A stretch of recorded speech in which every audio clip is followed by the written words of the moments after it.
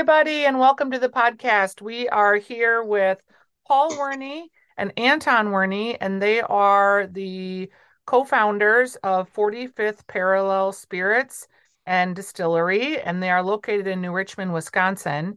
And in the meantime, they've opened a cocktail room in Stillwater, Wisconsin, and they make some very delicious products. I think the first product I ever had of yours was the vodka, because obviously that's where most people start, right?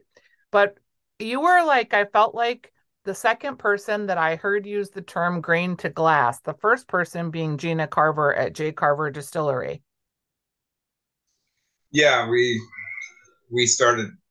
We were the first distillery in the region, and at that time I was a little naive. I thought that everybody started with the raw materials and actually made their own stuff. So, but that is somewhat rare with some distilleries.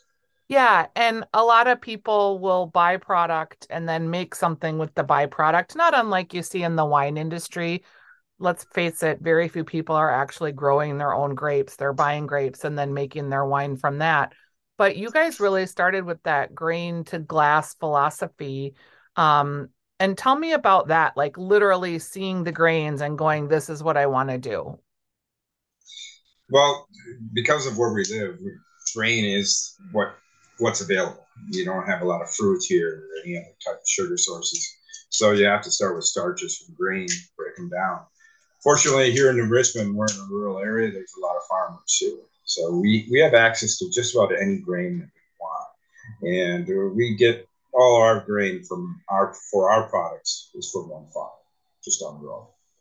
And did you know those people? And is that like, how did the first germ of an idea of like, hey, let's start making cocktails? Okay. Well, as far as the farmer goes, I went to the local mills, and there's when you have a farming community, you're going to have a mill. And so I went to the mills and I asked them who's going to have the best crops around here. And both mills gave me the same name. And so I was able to convince that farmer to be a supplier. He's not a very large farm, about 500 acres, just a few employees, and that's it. As far as making cocktails, the industry, we were we started out as pretty much a production facility, and that's really what we are. However, the industry is changing, so small distilleries really have to make money on site. And so a few years ago, we added an event center, restaurant, and bar, and now that's half of our business. It's not surprising to me because I did an event with you guys and I've done lots of events at distilleries, but I felt like you really had a loyal clientele. They were very into what we were doing that day. We did a Bloody Mary tasting. And also, like the whole restaurant side of it, you weren't just like offering charcuterie plates and had a food truck outside like a lot of folks. You had like a full-on restaurant and the food was good. Yeah. Well, I think you know who Scott Davis is, and Yep. he came from the cities, and he's a friend of mine. We've known each other for 30 years, and he runs the kitchen over there, and he has a lot of experience in the Minneapolis area with running kitchens over there. Yeah, it was clear that, this wasn't, and I don't mean to say that in a negative light, but for some folks, it's kind of an afterthought, right? They're trying to get you to stay around longer. They're trying to provide more amenities, but it wasn't what they started out to do. And you guys feel like you had an intentional way of going about that. And there aren't a lot of restaurants in that area. You're kind of in the middle of a field next to the lift bridge production facility too. So I imagine people kind of come from all over. We offer something different than a lot of the places in a small town. We have an Italian pizza oven, and we have a chef that has experience in the downtown Minneapolis market. We're not really trying to be your average, I would say, and I don't mean this in a bad way, bar food. Yeah. We're trying to offer something different. Yep. New Richmond's a growing community. It's over 10,000 people now. And there are a lot of people in that region that are looking for something like this. I really was impressed with your event schedules. You do a lot of events, but also they look fun and interesting and they kind of have a little twist to it. It seems like events are just a huge part of what you do too, because your calendar's just full. Yeah, there's a temptation to go with weddings, but weddings are a lot of work. So we wanted something different. Plus, being in a small town, you don't really have a lot of opportunities for like a comedy show Right. or an art show, stuff like that. So that's what we're trying. We're trying to bring in a variety of events to a small community so they don't have to drive 50 miles to get to Yeah. something. Yeah. I liked it. Let's talk about, so you've got the vodka, then you have a gin, and then you have referent, which is infused with horseradish. I'm assuming that came about because you're a big Bloody Mary guy in Wisconsin. Actually, it came about when a couple of Russians came into our building in about 2009, and they have a place in St. Paul, Moscow on the Hill, Yep. um, and Russians like horseradish vodka, Yep. and so they asked us to make it. So we make it, and the son of the owner over there, he started his own business, and that they are the owners of that brand. We don't own the Oh, brand; so you just produce it.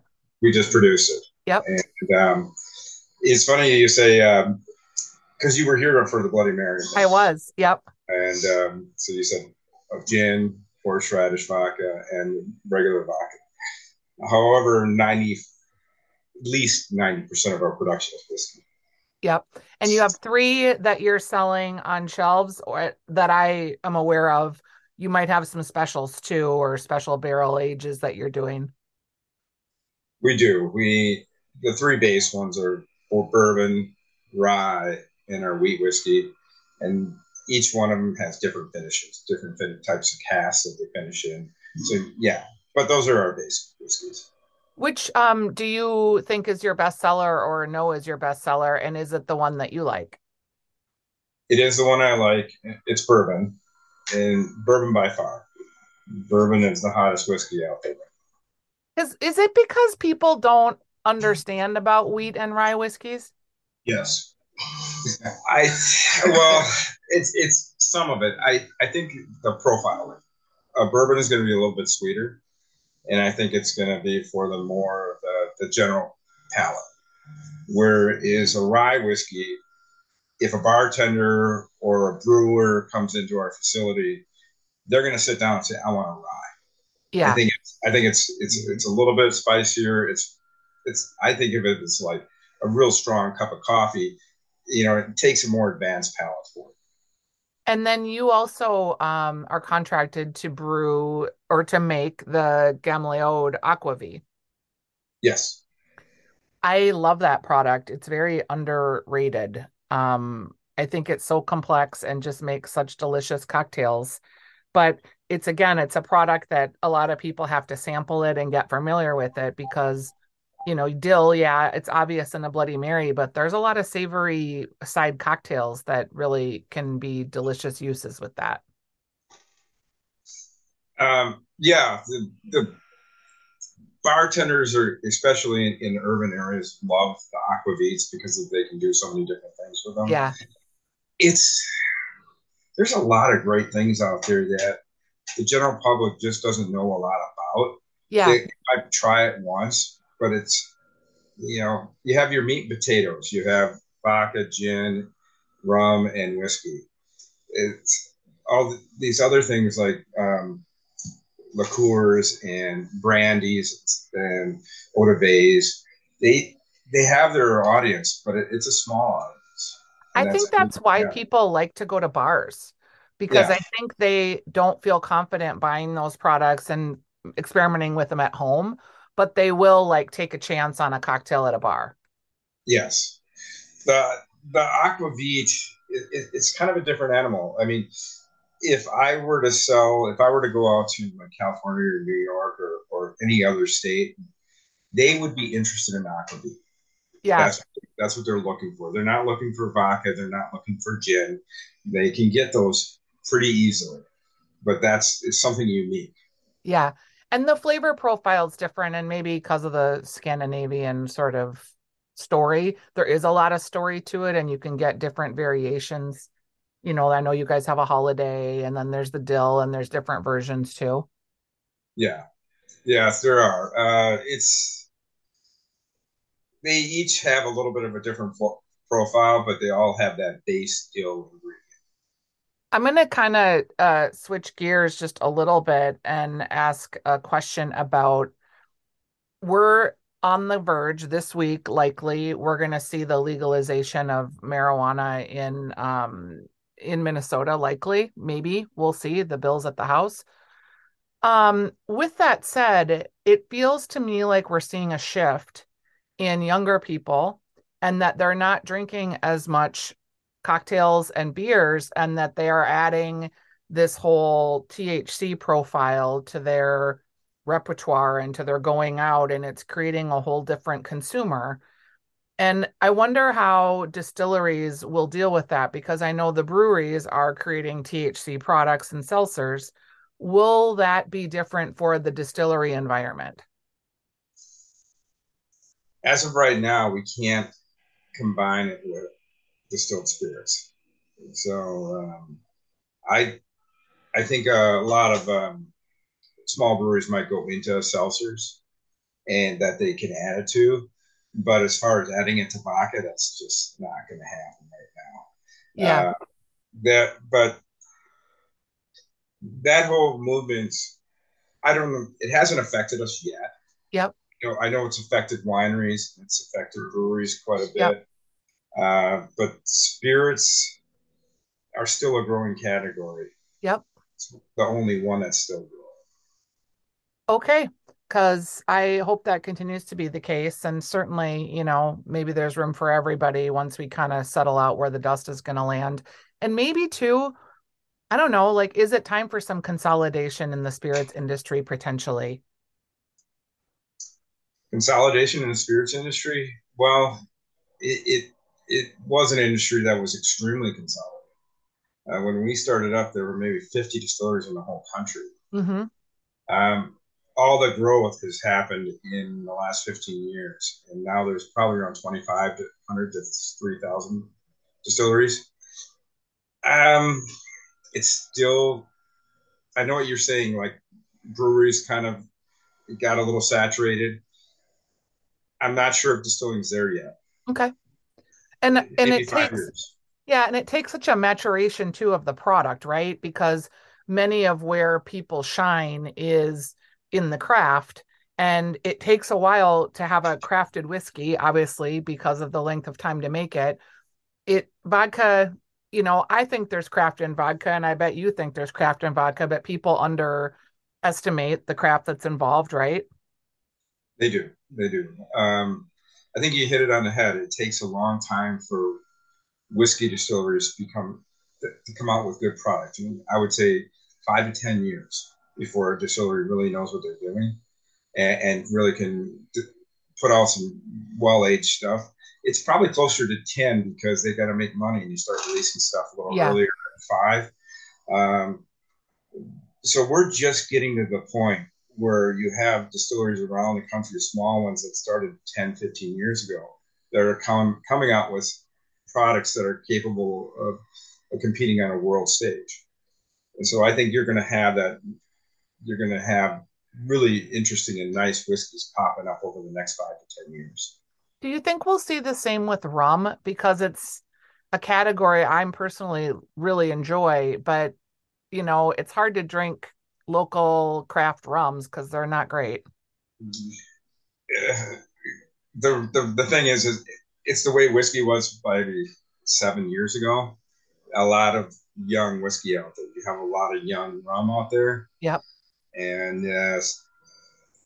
Servicing the materials is a lot trickier and more expensive too.